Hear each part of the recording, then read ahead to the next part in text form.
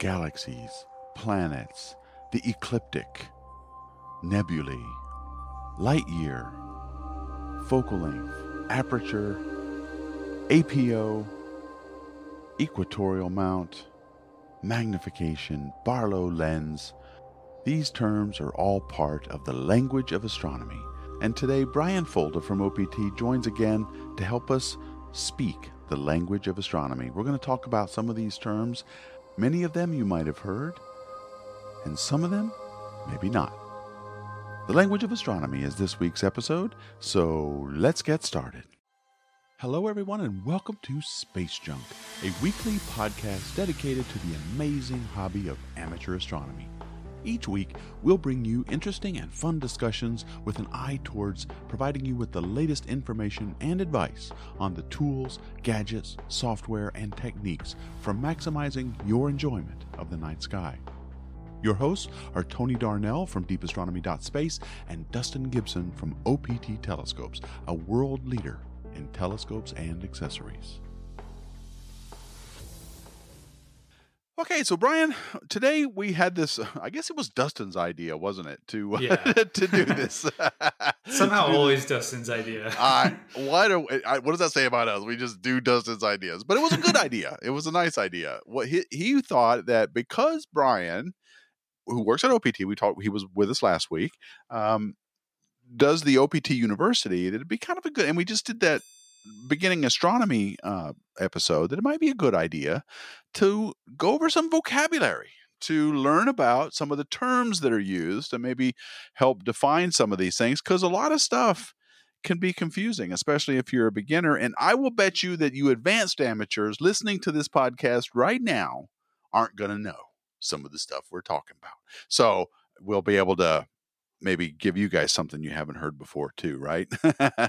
So Brian, you've got this organized. You gave me this great list, and I'm looking at it now, and you have it broken up into different categories, like celestial object event terms, celestial navigation terms, observing terms, and telescope gear specific terms. Where do you think we should start? And do you want to just do each section and get through as many of these as we can? Okay. Yeah, let's just go for the first one, I guess. So like the celestial objects and events. I think those are at least universal, whether you're doing visual or imaging. So okay. All right. Well, I tell you what, I will read them out because I won't have much of a job if I don't. And then you can talk about what you think. And if I've got anything to add, I will. Sure. But the first one on your list is, what is a deep sky object versus a solar system or a planetary object? Yeah. So the way I would just categorize that is basically solar system and planetary objects, kind of self-explanatory in that I would categorize that as anything that's happening within the solar system. So, we're talking about our moon, we're talking about the other planets, we're talking about the sun, and then we're also even talking about some other objects like comets. So anything within the solar system. So yes, they would be, and by solar system, we're defining that as something really inclusive, including the Kuiper Belt and the Oort Cloud, things like that, which is the home of where many of these cometary objects originate. So, yeah. All right. And what about a deep sky object? What makes a deep sky object a deep sky object? Yeah, deep sky object is like kind of a catch-all term for anything beyond the solar system that's like a celestial object, like nebulae, galaxies, star clusters, double stars, etc. There's a kind of a longer list, but that's the general list. So things that would be outside of our solar system might even be within our own galaxy. Things like the Pleiades and the Orion Nebula Complex, things like that would be inside our galaxy, but also other things like the Andromeda Galaxy, which is outside of our galaxy, at least for now. Absolutely. So, yeah. Okay. Well, what about Oumuamua? Is that a planet? Is that a solar system object or a deep sky object? Oh, that's a good question. I think, Tony, you stumped me on this one. Okay, so yeah, it could be. We don't know what Oumuamua is, but for those of you who haven't heard about it, it's this long cylindrical looking thing that people saw zooming out of our solar system a couple years ago, back in 2017. And we didn't know what it was. The path of it didn't act like an asteroid, and the shape of it was surely nothing like anything we had seen before. It was determined not to be a comet, so there was no outgassing, and its trajectory was such, and this is the kicker, the trajectory was such that it didn't explain the path of outgassing or cometary material coming out of it could not explain the trajectory that we observed. So a lot of big question marks about that object, what exactly it is. But we do have things that come outside of our solar system and go into our solar system, and those would be trans-solar system objects, I guess we call those. Okay, well, the next on the list is nebula. What's a nebula? So nebula, to my understanding, and this is probably a very elementary definition, but it's just like a cloud of dust or gas in deep space. That's probably the simplest Just a fuzzy, fuzzy object. Yeah. And in fact, for many years, up until the time of Edwin Hubble, a lot of the fuzzy things that turned out to be galaxies were called nebula. The Andromeda Galaxy used to be called the Orion Nebula because and I think they still call like Bode's Nebula, even though it's a galaxy, they call it Bode's Nebula sometimes. Yeah. So this idea of a galaxy is only about 100 or so years old. Isn't it amazing to think about, though, that we just 100 years ago, we didn't really even know if there were other galaxies in the universe, right? We thought we might have been it. We might be the only galaxy in the universe. That's what astronomers actually thought. And it wasn't until Hubble came along in 1910 or something like that to tell us otherwise. But that's amazing for me to think about. Yeah, it really is. It really puts it into perspective about, how far advanced we are just on the, timeline of humanity. If we're only understanding that within the last 100 years, I know what's next to come. And I've said this before, we are definitely in the golden age of astronomy because we are exponentially increasing our knowledge at a rate that's exponential. It's just crazy. All right, what about a galaxy? So yeah, a galaxy, I would probably try to define that as like a large system of stars that orbit around a central core. And they're all kind of grouped together in this large structure that's a galaxy. There's so many different types of galaxies that it's almost hard to pinpoint like a definition for just one particular scheme of those things. Yeah, so that's my elementary definition. And fun fact, most astronomers currently believe that almost every galaxy out there has at its core a supermassive black hole that's driving its rotation. So, or among other things, but that is, they almost every galaxy has a black hole at the center. Yeah. So, star clusters. Star clusters, it's almost similar to the definition of a galaxy, but in that there's no necessarily a core per se. They're just kind of clustered together. There's two types of star clusters. There's open clusters, which are like a bunch of stars kind of randomly assorted together. And then there's globular clusters, which are a bunch of stars that are kind of concentric to a center point or whatnot. Kind of looks like almost like a shotgun blast. That's what I compare it to. It's sort of loosely gravitationally bound. Kind of. Yeah. Yeah. And then there's the tighter ones, the globular clusters that are much more gravitationally bound. Definitely. Okay. So what about double star? Yeah, double star. Basically, it's just two stars that are really close to each other. I think, and Tony, you can correct me if I'm wrong here, but I think a double star differentiates itself from a binary star, and that a binary star is like two stars that are gravitationally bound to each other, whereas a double star could just be two stars that really appear very closely in the sky, but maybe thousands of light years apart. Yes, that's an important distinction. When you look through a telescope at that's something that might be classified in a star atlas as a double star, it could be an actual double star system, a binary system where they're actually rotating around each other gravitationally, or they could just be apparent binaries, right? Or apparent double stars where one star is actually much further away than another. An example of that, I think Alcor and Mizar, right, in the Big Dipper, are apparent. They're not really close to each other, but they look really close to each other in the telescope. Yeah, exactly. Yeah. Okay. Now this next term.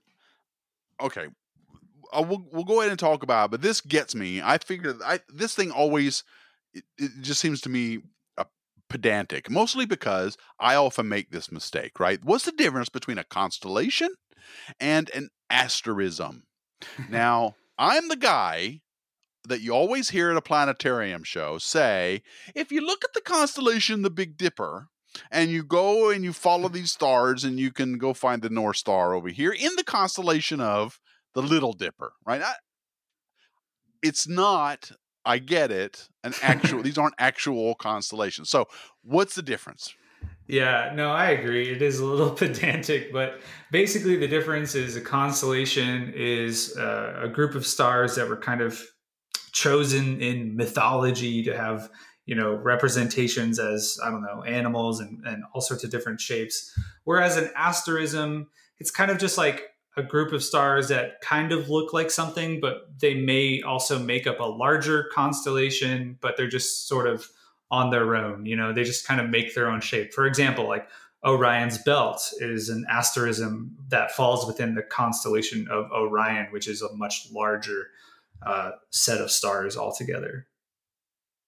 And the same with what we just talked about. The Big Dipper is 7 stars that are grouped to look like a dipper as part of a much larger constellation of Ursa Major, the Bear. But I don't know. I get corrected on it all the time, and all I do is I just do that little emoji face where the eyes narrow, it's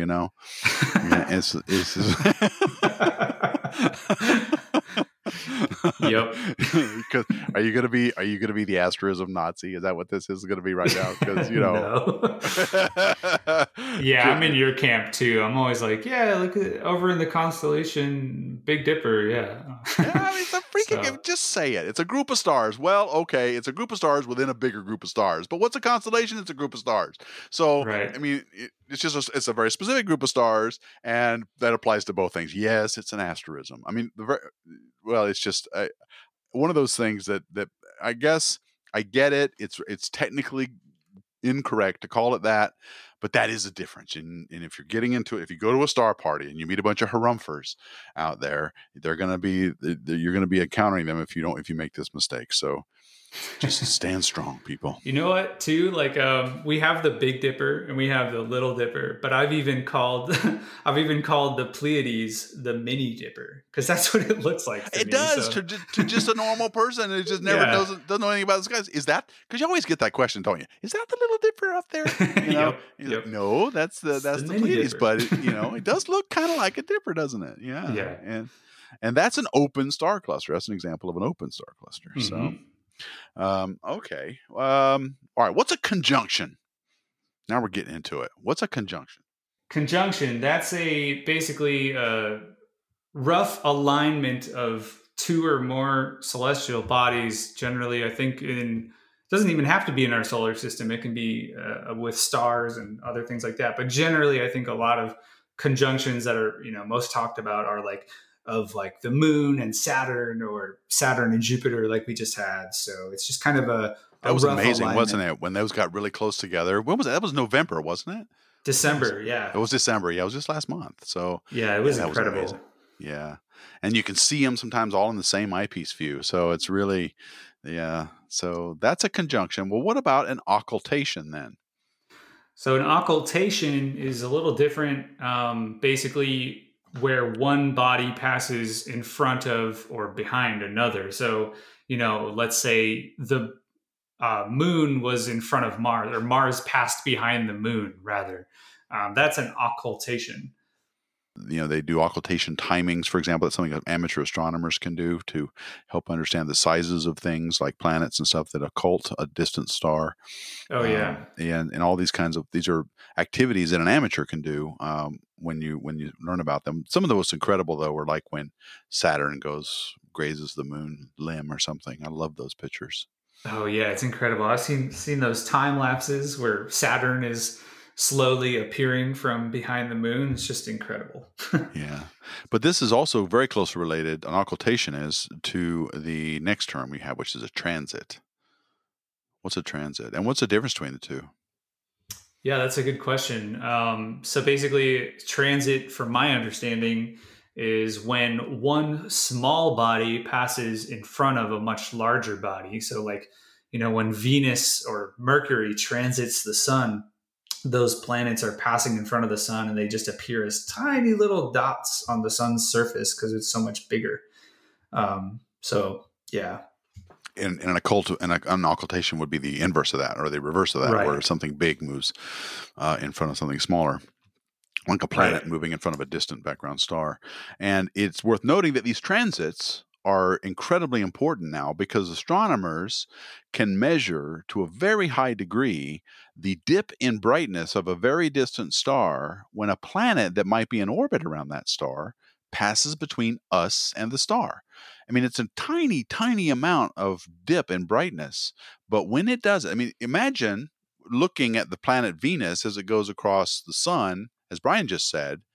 Imagine that, being able to measure the sun dimming down in brightness as that happens. That's the kind of difference we're talking about here.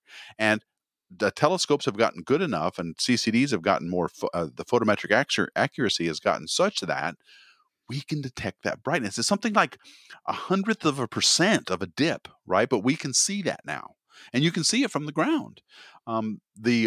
The whole study of exoplanets began with the discovery of one of the first hot Jupiters to pass in front of a star from the ground using telescopes not too dissimilar to what you get now these days from Celestron, for example.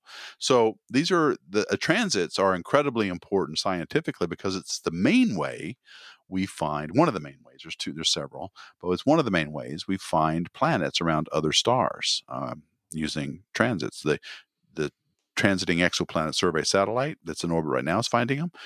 Kepler before it, and just a whole host of ground-based observatories do it too now. So that's a transit. Okay, you want to talk about what eclipses are? This is our last term for celestial objects and events. What's an Yeah. eclipse? So an eclipse is when two bodies of apparently equal size align, so that one is completely blocking out the other. So it's not an occultation, it's not a transit. It's kind of like the Goldilocks version of that in terms of just right, and it's just right the right size to block out that object behind it. Yeah, the Earth and the moon and the sun just happen to have the same apparent size from the ground, a half a degree. And a half a degree is if you took your thumb and held it out at arm's length, that's about a half a degree. And both the moon and the sun are very, very close to that apparent size. And by apparent, I mean that's the way it looks to us. It's not their actual sizes. Um, and correct me if I'm wrong, Brian, but the Earth, I think, is the only place where you could see a total solar eclipse in the solar system. Is that right? Are there? Yeah, I think that's right. I think that's right, at least in terms of planets. I maybe remember reading something where like some like moon of Saturn, if it's blocked out by another moon, could have a equal eclipse effect. But Yeah. still, from the Earth, it's by far the best because it's the biggest. And we all know, yeah, they're just amazing. Both lunar and solar eclipses happen. Lunar. What's the difference between a lunar eclipse and a solar eclipse? Tell us that. Yeah, that's a good one. So a solar eclipse, at least a total solar eclipse, is when the moon passes in between the Earth and the sun and completely blocks out the sun. So it's crazy. I mean, it'll be broad daylight, and then all of a sudden the moon is completely blocking out the sun. A lunar eclipse is kind of the opposite in the Earth is in between the sun and the moon, and therefore the Earth's shadow is cast on the moon, and it can actually turn the moon red due to all the atmospheric refraction happening from the Earth's atmosphere. And if you know any flat earthers, what you should do is go grab them during a lunar eclipse and show them that. Say, you see that curve on the moon? That's the Earth. Why is it like that if the Well, Earth the is flat? You know, the Earth is and obviously a disk, Tony. That's oh, is why. that the answer? Oh, is it? Obviously. Okay, all right, all right.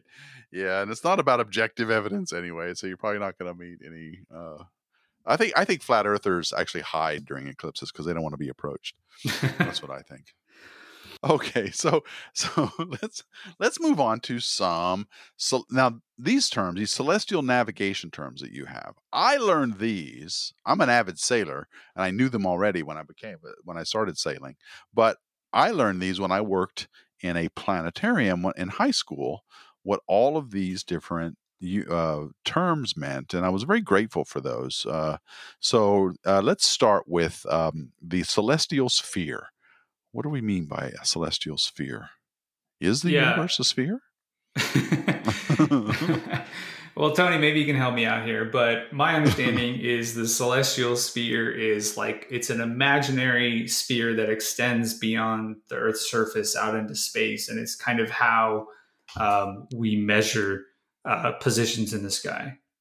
Yeah, that's good. I mean, you can imagine that the surface of the Earth extended out into space, and the way it appears to us when we look up, it looks like a big dome. It just does. I mean, that's just what the sky. It's not a big dome, but that's what it looks like. We have a horizon all around us, and when we look up, it looks like we're looking up into a dome of stars. And so, if you imagine that that dome is actually a sphere, which is basically take the Earth and you expand it outward to some arbitrary imaginary distance, you've got the celestial sphere. That's all that means. It's just um, reflective of the fact that it looks like a dome, and that you can use angular geometry to measure things in it.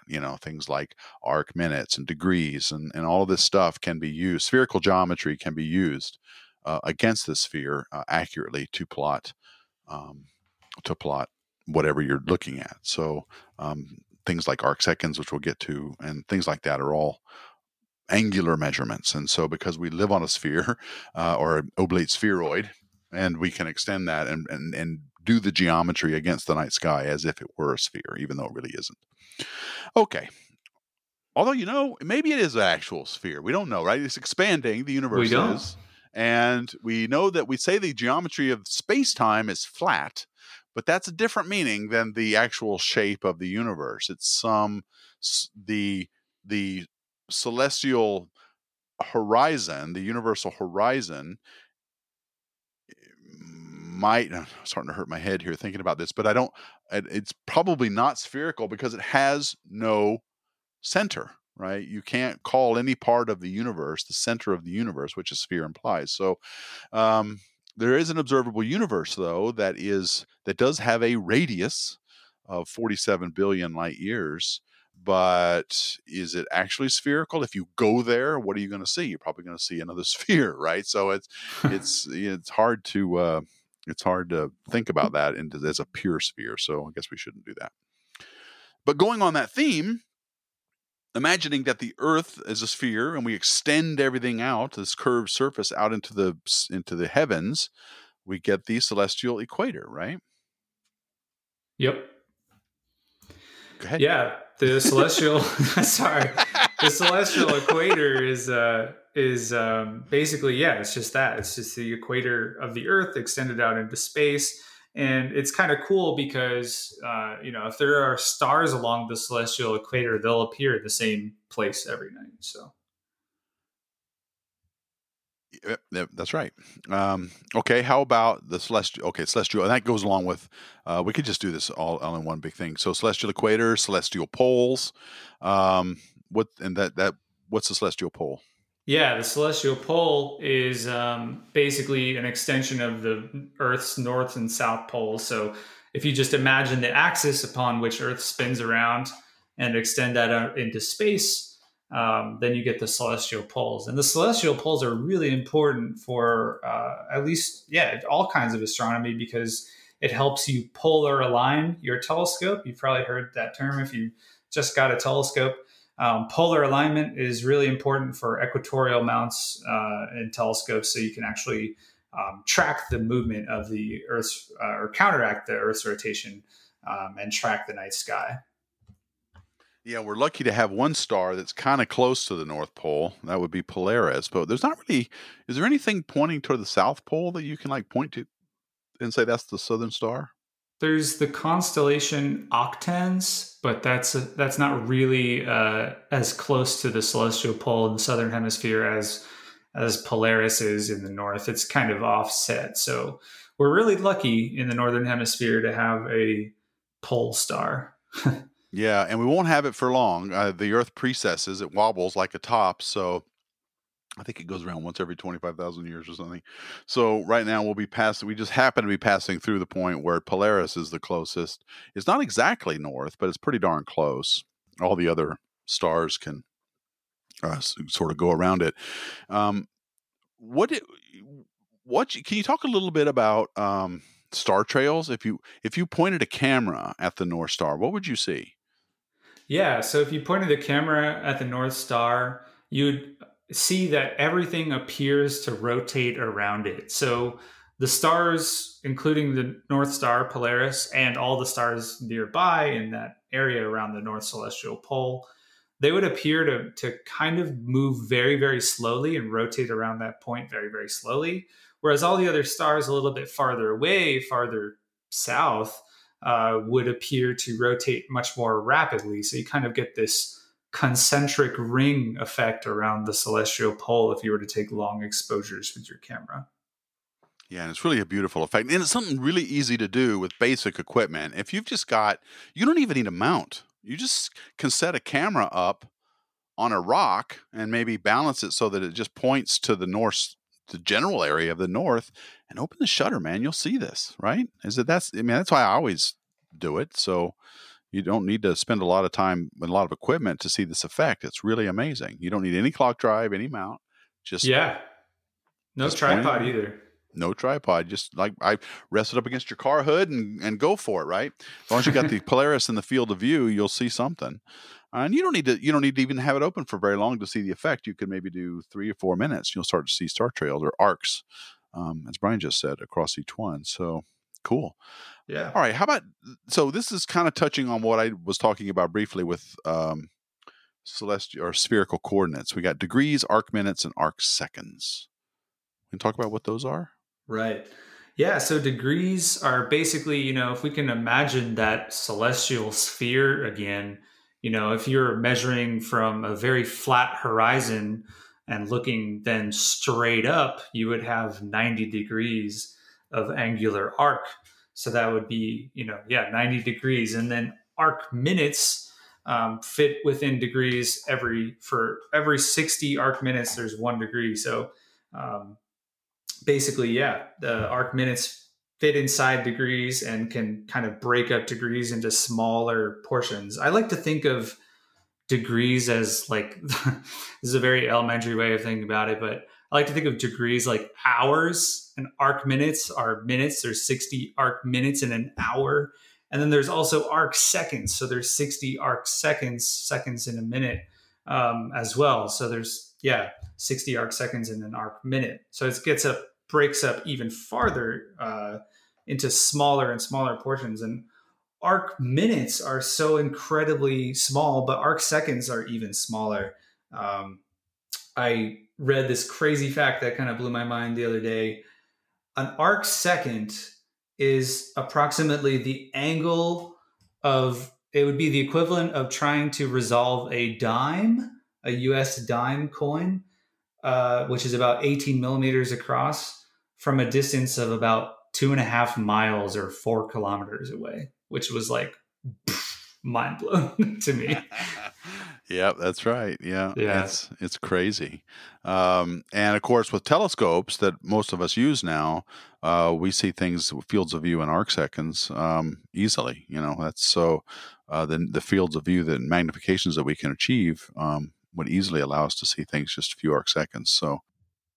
So what is a zenith? So that point that we were talking about just a minute ago, where you're looking straight up, and I mean literally straight up, as perfectly straight up as you can get, in all directions, it would be the zenith. So you have your horizons on either side of you. If you're doing a 180 degree spin, if you just looked straight up 90 degrees 90 degrees vertical, then that would be the zenith. Yeah, it's just wherever the point directly over your head, wherever you're standing. Okay, now I love this one, the ecliptic. This is a very useful term to know. It is. What is the ecliptic? So the ecliptic, from my understanding anyway, it's kind of the disk or apparent disk upon which all of the planets in the solar system orbit on. So it's kind of like that plane, rather, is the word I'm looking for. It's that plane in which all the planets orbit around, and it's kind of this flat plane. So you can kind of look at the ecliptic and see, oh, there's Jupiter, there's Mars, there's Saturn, etc. And in the night sky, when you're actually looking up at the planets, let's say, 2 or 3 planets are out, you'll see that they all kind of fall along this rough plane or line called the ecliptic. So yeah, from east to west, usually it's an arc. Yeah. right. Right. It's just and from our perspective, another way of thinking of the ecliptic is that it is the path that the sun, moon, and the planets follow across our sky. And it's inclined a bit depending on the season because the Earth is tilted on its axis by 23 and 3rd degrees. So if you took the celestial equator and extended it out into space, it would be offset by the amount that the Earth is tilted to the celestial or to the plane of the solar system, like what you said. The plane of the solar system isn't completely flat. I mean, the planets kind of go up and down just a little bit, a couple of degrees here and there, but not much, right? It's a pretty flat disk for just using your eyes and estimating where things are. So it's really helpful to know that the sun rises in the east and sets in the west, but it follows the path of the ecliptic. And the moon is a little different, though, in the sense that it is kind of inclined a little bit in its orbit with respect to our tilt. So sometimes the moon can get off of the ecliptic a little bit. In fact, it kind of is right now, kind of wonky off the ecliptic. I noticed that even though the sun is kind of low in the sky because it's January, the moon's kind of high right now up in the horizon because of the path of its orbit. So the moon can kind of vary a little bit, but it's still more or less the same region of the sky. And certainly all the planets follow that as well. So it's really helpful to learn about what the ecliptic is. Yeah. Okay, now this one, I've actually forgotten. Maybe I remember. What's the meridian?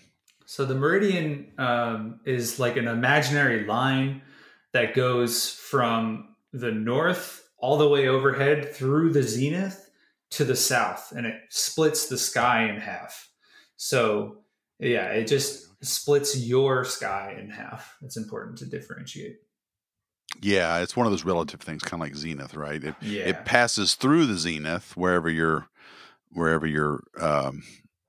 zenith is on Earth, but that would be a line that goes from horizon to horizon. It doesn't even matter what cardinal point, right? You can just anywhere you can draw a meridian. But I think it is the north. There is to the south. Oh, is it? Oh, okay. That would be. Is that called the prime meridian, or is that?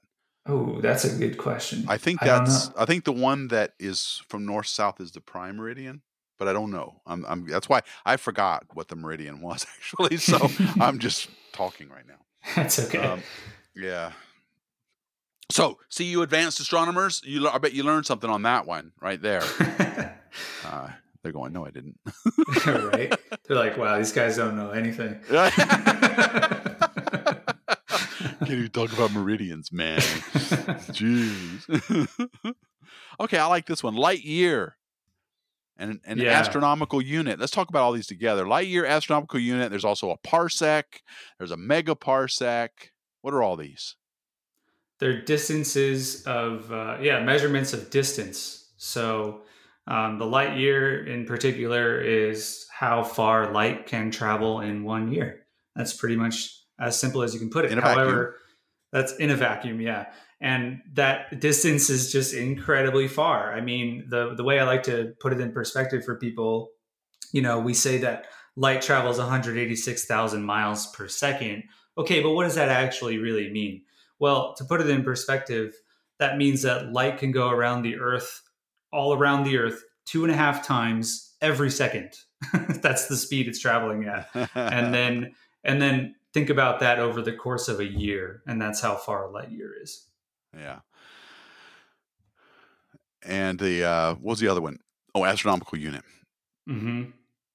Yeah, astronomical unit is it's the distance from the Earth to the Sun, and I think that fluctuates slightly. So how do they calculate that, Tony? I think it's probably a mean. It's just probably some mean distance from the sun, which is roughly 93 million miles. So it's more or less arbitrary anyway, but it's convenient because you don't want to, the number, you don't want to say 93 million miles and then multiply that by how far away the Mars is, which is some multiple of that, and then just use all these millions and zeros. You can just say, well, it's 2 astronomical units away, or, Jupiter is however many astronomical units away it is. You can use numbers like 3 or 4 or 5 AU instead of light years. It's just more convenient, is all. Yeah. And it's the same with a parsec. A parsec is different from a light year by about a factor of 3. So it's just, you can, when you're talking about really far away galaxies, on the orders of billions of light years away, you can talk about it in mega or millions of parsecs away. It's just slightly powers of 10 are slightly different. So all of these are basically based on the two that you've pointed out here, which is light year, distance light travels in a year. A parsec is about 3 times more than that, a little bit more. And an astronomical unit is just a distance between us and the sun. And it's just convenient when you're talking about solar systems to use that unit. Oh, that hot Jupiter is about 5 AU away from its host star. It's just more convenient. That's all. For sure. So, Tony, do you want to go to the telescope gear next? if you do, I will follow you, man. I think so, because I would love to get some of these telescope gear specific terms, because I think a lot of beginners can benefit from that. Go, man. Okay, so on this list we have telescope, mount, and eyepiece. So I've heard all of these terms used interchangeably. I've heard eyepieces called lenses. I've heard mounts called tripods. Just to like dispel what they actually are, the telescope is kind of self-explanatory. You probably know what that is. But the mount is the piece of equipment that the telescope is riding on top of, and it's kind of in between the telescope and the tripod. The tripod is kind of part of the mount, but really the mount is like its own head in a way, and that lets you point the telescope in a bunch of different directions. It's not just a tripod. It's kind of like the ball head in the photography world of a for a telescope. And there's different kinds too, right? Yeah, there are different kinds. There's altazimuth mounts, there's equatorial mounts, and then there's also kind of hybrids between the two. Yeah, so it's not entirely correct to say that when you have a mount with fork arms and a clock drive and a tripod, the whole thing, the mount part is just the part that holds the tube and counter rotates from the Earth, right? That's the mount part. Right. But what you mount it on could be anything from a tripod to a concrete pier, your car hood, whatever, I guess, right? Yeah, exactly. Okay. All right. That's a good distinction. Yep.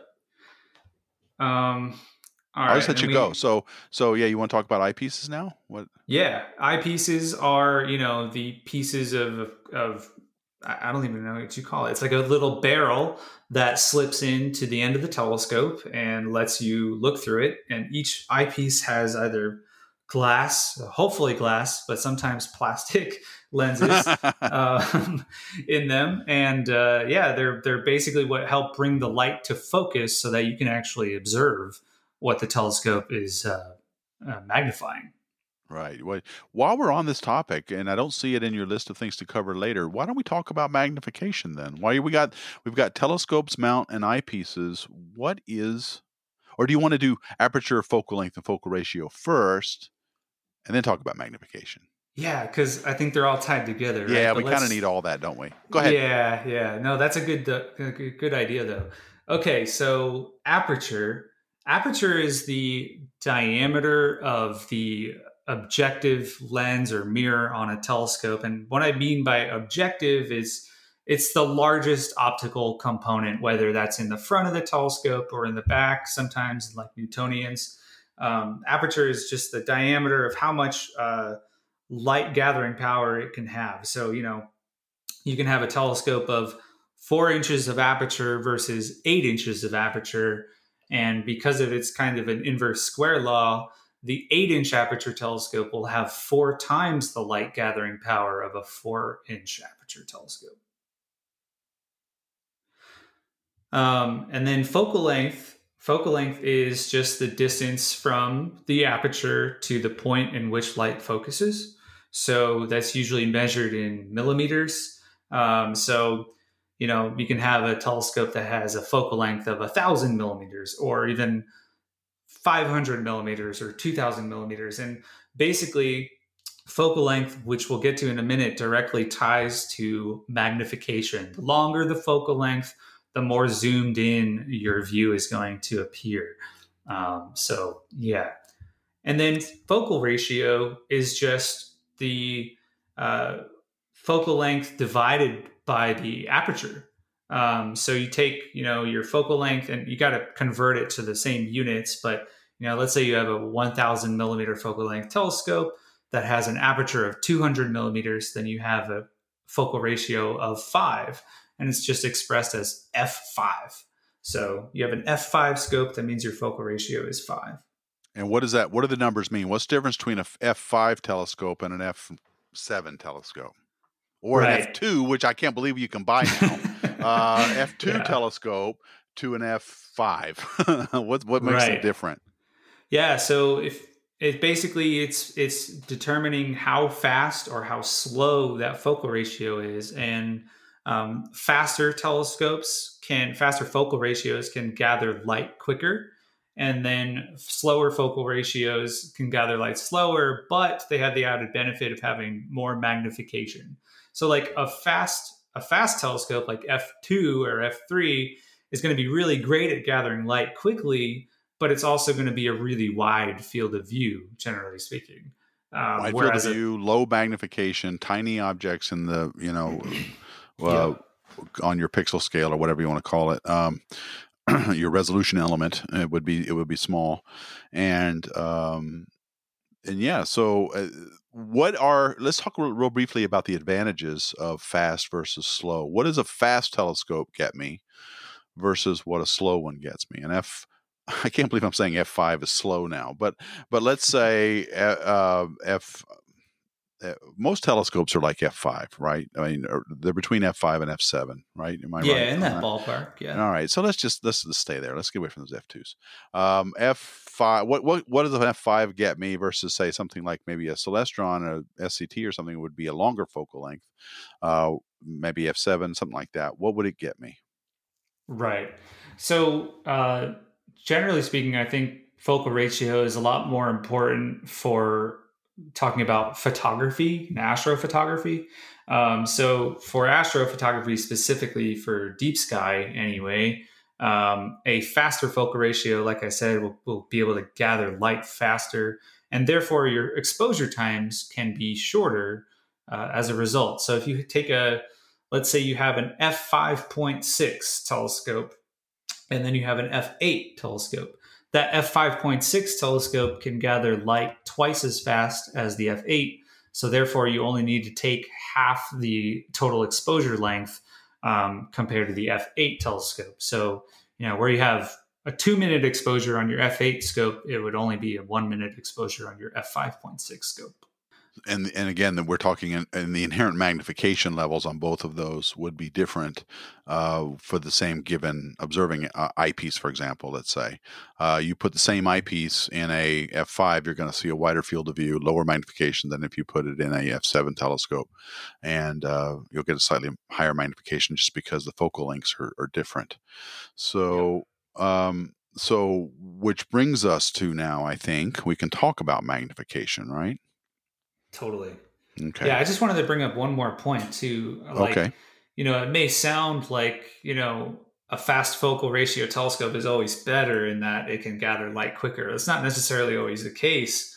A fast telescope is great for observing faint objects like deep sky objects like galaxies and nebulae. But, a slow focal ratio telescope like f10, for example, is really, really good at observing details like on the planets and the moon. So They both have their strong suits, and it depends on what you're trying to do to decide on whether you want a fast or a slow focal ratio telescope. That's true. And whether you're a visual or a visual astronomer or an imager, most everybody's an imager now. So I'm becoming a bit of a dinosaur. But I can tell you, No. I like to use as an observer the highest magnification I can get away with my given system and observing conditions, because my eyes are getting older and I need the increased image size basically, so I can have more resolution elements to cover on let's say Jupiter, for example. So Jupiter will look a lot better at a higher magnification if the night is clear, because it's, I can see more detail, and it all comes down to resolution elements. If you've got a wide field of view, the Andromeda Galaxy, the Orion Nebula, for example, might look like, depending on how fast your telescope is, you might just see it as a very tiny smudge in your overall image. It might just be a tiny little segment. You might see a tiny little fuzzy thing in part of your image. Whereas if you had a faster scope, that would look larger, physically larger on your image plane, and you would see more detail from it. So you need to balance all of this stuff, and we'll get to maybe some of this stuff like a Barlow and a telecompressor and all this in a minute, but you play with it. Those are things that let you play with this focal ratio just a little bit. And it's important, as we've just talked about, for the field of view that you see, the amount of detail that you can get. But it's all tied into magnification. Even cameras have a magnification. Even if you're not using an eyepiece, so you are operating at some given magnification. Am I right, Brian, about this? I mean, even though you don't have an eyepiece in your F5 telescope, you are operating at a certain magnification, right? Totally. Yeah. I just think a lot of people use it as a visual specific term. Mm-hmm. But it's not, because it's inherent in your focal length of your telescope. Exactly. Yeah. And the focal length of your eyepiece, or therefore the size of your sensor in your camera, will give a different field of view depending on that size of the sensor too. So that affects magnification as well. Yeah. Yeah, so it would be your apparent field of view that would be the thing that would decide your magnification. So if you, how do you calculate magnification? Let's start there. Yeah, well, I just want to give a quick rundown on what magnification even is too, for those who may not know. Magnification is simply how many times more zoomed in you're seeing something compared to your naked eye. Like your naked eye would be, is it 1x? Yeah, it'd be 1x magnification. I think or so. 0? I never actually thought about 1x that. Maybe or 0? I guess so. Yeah, I don't know. But basically really low, right? I think a magnification of 1 would just be no change at all. So yeah. Right. So that your eyeball is 1. Yeah. So when we're talking about magnification in telescopes, sometimes you'll hear of magnifications of 100x or 200x. So you're seeing things much, much, much more zoomed in than your eye can see them with your naked eye. But anyway, to calculate magnification, it's really simple. You just take the focal length of your telescope, and then you divide that by the focal length of your eyepiece. So eyepieces also have their own focal length. You'll see it as a number written on the side of the eyepiece. So, if you have a 500 millimeter telescope and a 5 millimeter focal length eyepiece, then your magnification is 100x, 100 times. That's right. And inherent in magnification is narrower fields of view. And it's a bit of a lot of beginners, especially join the hobby, thinking they need a telescope that is characterized primarily by magnification. When you ask a beginner, many beginners, what kind of telescope they got, they'll tell you that they got one that has 1,000 power or something, right? And that just comes from the way it was sold to them as a marketing idea, depending on where you bought it from. This may be old school now. Like I remember back when I was a kid, this is what used to be the thing, with the Tasco refractors and reflectors and things like that. It would always be 1,000 power written on the box. But really, you'll find most amateur astronomers don't use high magnifications. If I'm using 100 power, I'm pushing it, right, on a given night, because I got to have some pretty good seeing to see anything with 100 power, because it not only magnifies what's in the image plane and spreads it out, it's making my galaxy or my planet bigger in my eyepiece, but it's also making it fuzzier. It's spreading it out more, and I'm magnifying all of the air in between me and that planet. So if I've got a turbulent night with lots of atmospheric bubbling and stuff, I'm going to get all of that as well, magnified 100 times. So it's not always a very desirable thing. So you want to dial it back if you've got a bad seeing night on some lower magnifications. And if you've got a camera, it all comes down to your pixel scale. So if you've got a camera that has, I don't know, so many arc seconds per pixel, and your pixels are so many microns thick, and you've got so many pixels across the image plane, you can just add that up in millimeter, convert that into millimeters, and you can figure out your magnification there. It won't, you'll have some inherent magnification based on the focal length of your telescope and the image diameter, that your apparent image diameter in your camera. So that's one way you can figure it out. You don't necessarily, if you put an eyepiece in between you and the camera, that's called prime focus, I think, prime projection or something, eyepiece projection. And then you can still do the whole regular magnification thing as well. So don't get caught up in magnification, but understand that it is related to the focal lengths of all your optical elements that you're using. And as Brian said, it's just a way of saying how big is this going to be in your image or eyepiece. So.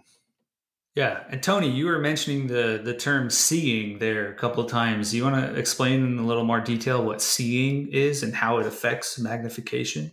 Sure. So it's just a measure of how much your image how much you can resolve on a given night based on your atmospheric conditions. So if you've got a night with 5 arc second seeing, then it means that your pinpoint of light is probably going to be smeared across 5 arc seconds in an image, or if you're looking at, it'll probably be just boiling in an eyepiece if you're looking at it that way. 5 arc seconds pretty bad for imaging. Most people can get sub arc second seeing, which is ideal. And some deserts on Earth, certainly in places like Hawaii and Mauna Kea, have sub arc second seeing. Wherever you see major observatories being built, you can be sure the atmosphere is pretty good. But most of us, I'm not that familiar with a lot of cameras these days, but I think most people, aren't they, Brian, working around 2 to 3 arc second seeing, depending on, like, if you go to you go out to the OPT telescope out in the desert. What's you're seeing like out there? Yeah, it's about 2 to 3 arc seconds. 2 to 3 is pretty average. Darn good. Yeah.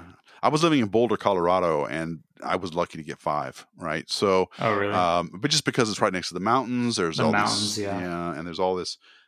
I'll just tell a real quick story about this. There's also a thing called dome seeing, which, if you're dumb in your observatory design, you have to cope with this. And the University of Colorado, where I went to school, has this mandate. It's a beautiful campus, right? Just gorgeous buildings, and it's all built, every single building, out of this nice Colorado flagstone, right? It's these nice flat rocks that, nice brown shades, and it's just gorgeous stuff. Well, they built the Summers-Bosch Observatory out of that flagstone. And, it's this these gorgeous column of flagstone with a dome built on top of it. Well, as you can imagine, what does stone do when it heats up in the day and it gets dark and cool? It just radiates its heat all night long, causing all of these eddies and currents to form inside the dome. So basically, it didn't matter if you had a perfectly clear night outside. Inside the dome, the air was boiling and rolling and just blowing everywhere. So they came up with this really obnoxious system of fans and doors they had to open up to get all that and you had to do it well before you started observing, a couple hours or maybe an hour before you started observing, to get all that equalized. And figured out a way to, because the stones are just going to radiate all night long. So you had to figure out a way to get your situation so that you could actually observe what you were seeing in the night sky that night. So there's a thing called dome seeing, which is just a thing that happens inside or underneath your dome. Not a lot of us have built-in observatory domes. Most people do roll-off roofs and that kind of stuff, and they make them out of wood, which equalizes pretty quickly. But if you got a concrete pad that got hot all night long, then you might be careful about, radiating from that concrete for several hours after dusk. But And your telescope can also affect seeing too. If you have a good. closed tube design, like a catadioptric telescope, like a Schmidt-Cassegrain, most commonly like the Celestron NexStar SE series, or those closed tube designs. They too can kind of irradiate their own heat slowly over the course of the first hour or so that you're observing. So if you're taking your hot telescope for that you had at least at room temperature inside, and then you go outside and it's 20 or 30 degrees outside, so a difference of about 40 degrees Fahrenheit, you're going to see some of that heat radiating off of the telescope, and it's going to affect your view too. So yeah, there's all sorts of little things that can affect your seeing, whether it's local or atmospheric. Yeah, that's a good point, and which is a great segue into this next set of terms here between a refractor and a reflector and a catadioptric. You want to go ahead and take that? Yeah, sure. So all telescopes pretty much fall under these, at least optical telescopes fall under these three categories. There's refractors, which refract light by bending it through glass lenses. There's reflectors, which reflect light by bouncing it off mirrors and bringing it into focus that way. And then there's catadioptric, also known as compound telescopes, that use both refractive and reflective elements, so lenses and mirrors, basically, to bring that light into focus as well. So those are the three main categories of telescopes. Just about every telescope you go, buy to use is going to be one of those three. So. And they all have strengths and weaknesses, but we won't get into that right now. We talked about it basically almost every episode of this podcast. We have something to say about something related to that. But in order to get rid of any kind of tube seeing or tube issues with this, you just let it sit out for a while before you let it equalize to the outside surroundings, and you'll get rid of all that stuff. Some really big telescopes, some have fans on the bottom of the tube to blow laminar air across the telescope objective. So I've seen that too. Okay. So what about doublets, triplets, and quadruplets? What's all that? Yeah, so those are subtypes of refractor telescopes, like we were just talking about. So refractors, they're similar to like a camera lens, in which they use glass lenses to bring the image into focus. So doublet, triplet, quadruplet, that just differentiates between how many lens elements are used inside that telescope. Obviously, a doublet is 2, triplet is 3, and a quadruplet is 4. So it's not always the more elements, the better, but at least from the jump from doublet to triplet, there's a huge jump in quality there. So it can bring all the colors into focus at an even plane versus a doublet, which can only bring 2 colors out of the 3 main colors, red, green, and blue. Yeah, the spectrum is not your friend really with a lot of these refractors. You're constantly trying to keep the colors tightly focused, all on the same wavelengths. They're all different wavelengths, but you want them to all converge in a nice spot, and they don't want to. So you have to, because they're different wavelengths, you have to do all this other stuff with the optical elements and designs to make them both wide field and be able to collect a lot of light, and all coatings. We didn't even get on the coatings and all this stuff that you put on these things. So yeah, but that just, you're right. I agree. More does not equal better in some of these cases. Yeah. Okay, so I just want to go through quickly some of these because I'm running out of time. But altazimuth versus equatorial. What's the difference between those two? That's a mount design, right? You were talking about mounts. Yeah, so it's a telescope mount design. It's what the telescope sits on top of to move the telescope in different directions. So alt-azimuth, it sounds like altitude azimuth is its full name. It sounds kind of complicated, but it's actually really simple. It's just literally left, right, up, and down movements for the mount. So, if you have a telescope and you're looking to observe visually, it sounds like it makes the most sense to just, use an alt-az mount that you can go left, right, up, and down. An equatorial mount kind of does the same thing, but it's aligned with the celestial pole so that you can actually move along the same axes that the Earth is spinning around. So that's really helpful for astrophotography in particular, where you need to be able to track the night sky for long periods of time to be able to take long exposures. With an alt-az mount, you can track the night sky, but you start to get your stars start to get elongated over longer periods of time due to something called field rotation. I'm not going to get into that, but an equatorial mount corrects for that by being able to track along the same axes that the Earth spins around, and therefore you can, in theory, as long as everything's working right, you can expose for just about as long as you want. You can go 10 minutes or 20 minutes or something like that to be able to gather exposures of really faint objects out there in space. I'll just add to that. In one system, the alt-azimuth, you're trying to correct for 2 axes, whereas in equatorial, you only have to correct for 1 if you're perfectly polar aligned. And so it's a little more complicated with alt-az. Alt-azimuth telescopes are really good for point and shoot kind of things where you just look in and you're moving the telescope around like a Dobsonian. And equatorials are really much better for imaging. So yeah, there's a lot to be said there, but I want to jump ahead. I want to talk about Barlows and telecompressors real quick, because objectives and diagonals and all this stuff. I think we've used these terms in the conversation here, but I want to jump to Barlows and telecompressors because that relates to focal length. What do they do? Right. So there's Barlows and teleextenders. Those are, I'm sorry, teleextenders. I said telecompressors. Yeah, no, that's okay. They're kind of similar. They're really similar actually, but basically they just add another lens in between your eyepiece and your telescope, and it can magnify the view by an extra 2 times. So, let's say your total magnification for your eyepiece and telescope is 100x. If you put a 2x Barlow in there, you can actually have 200x. So it extra magnifies your whole view. And that's, the opposite of that is a reducer, which I guess we can get to in a second. Yeah, go ahead and say that's just something so a Barlow basically plays with your focal length a little bit to give. They're characterized in numbers: 1.5x, 2x, 3x.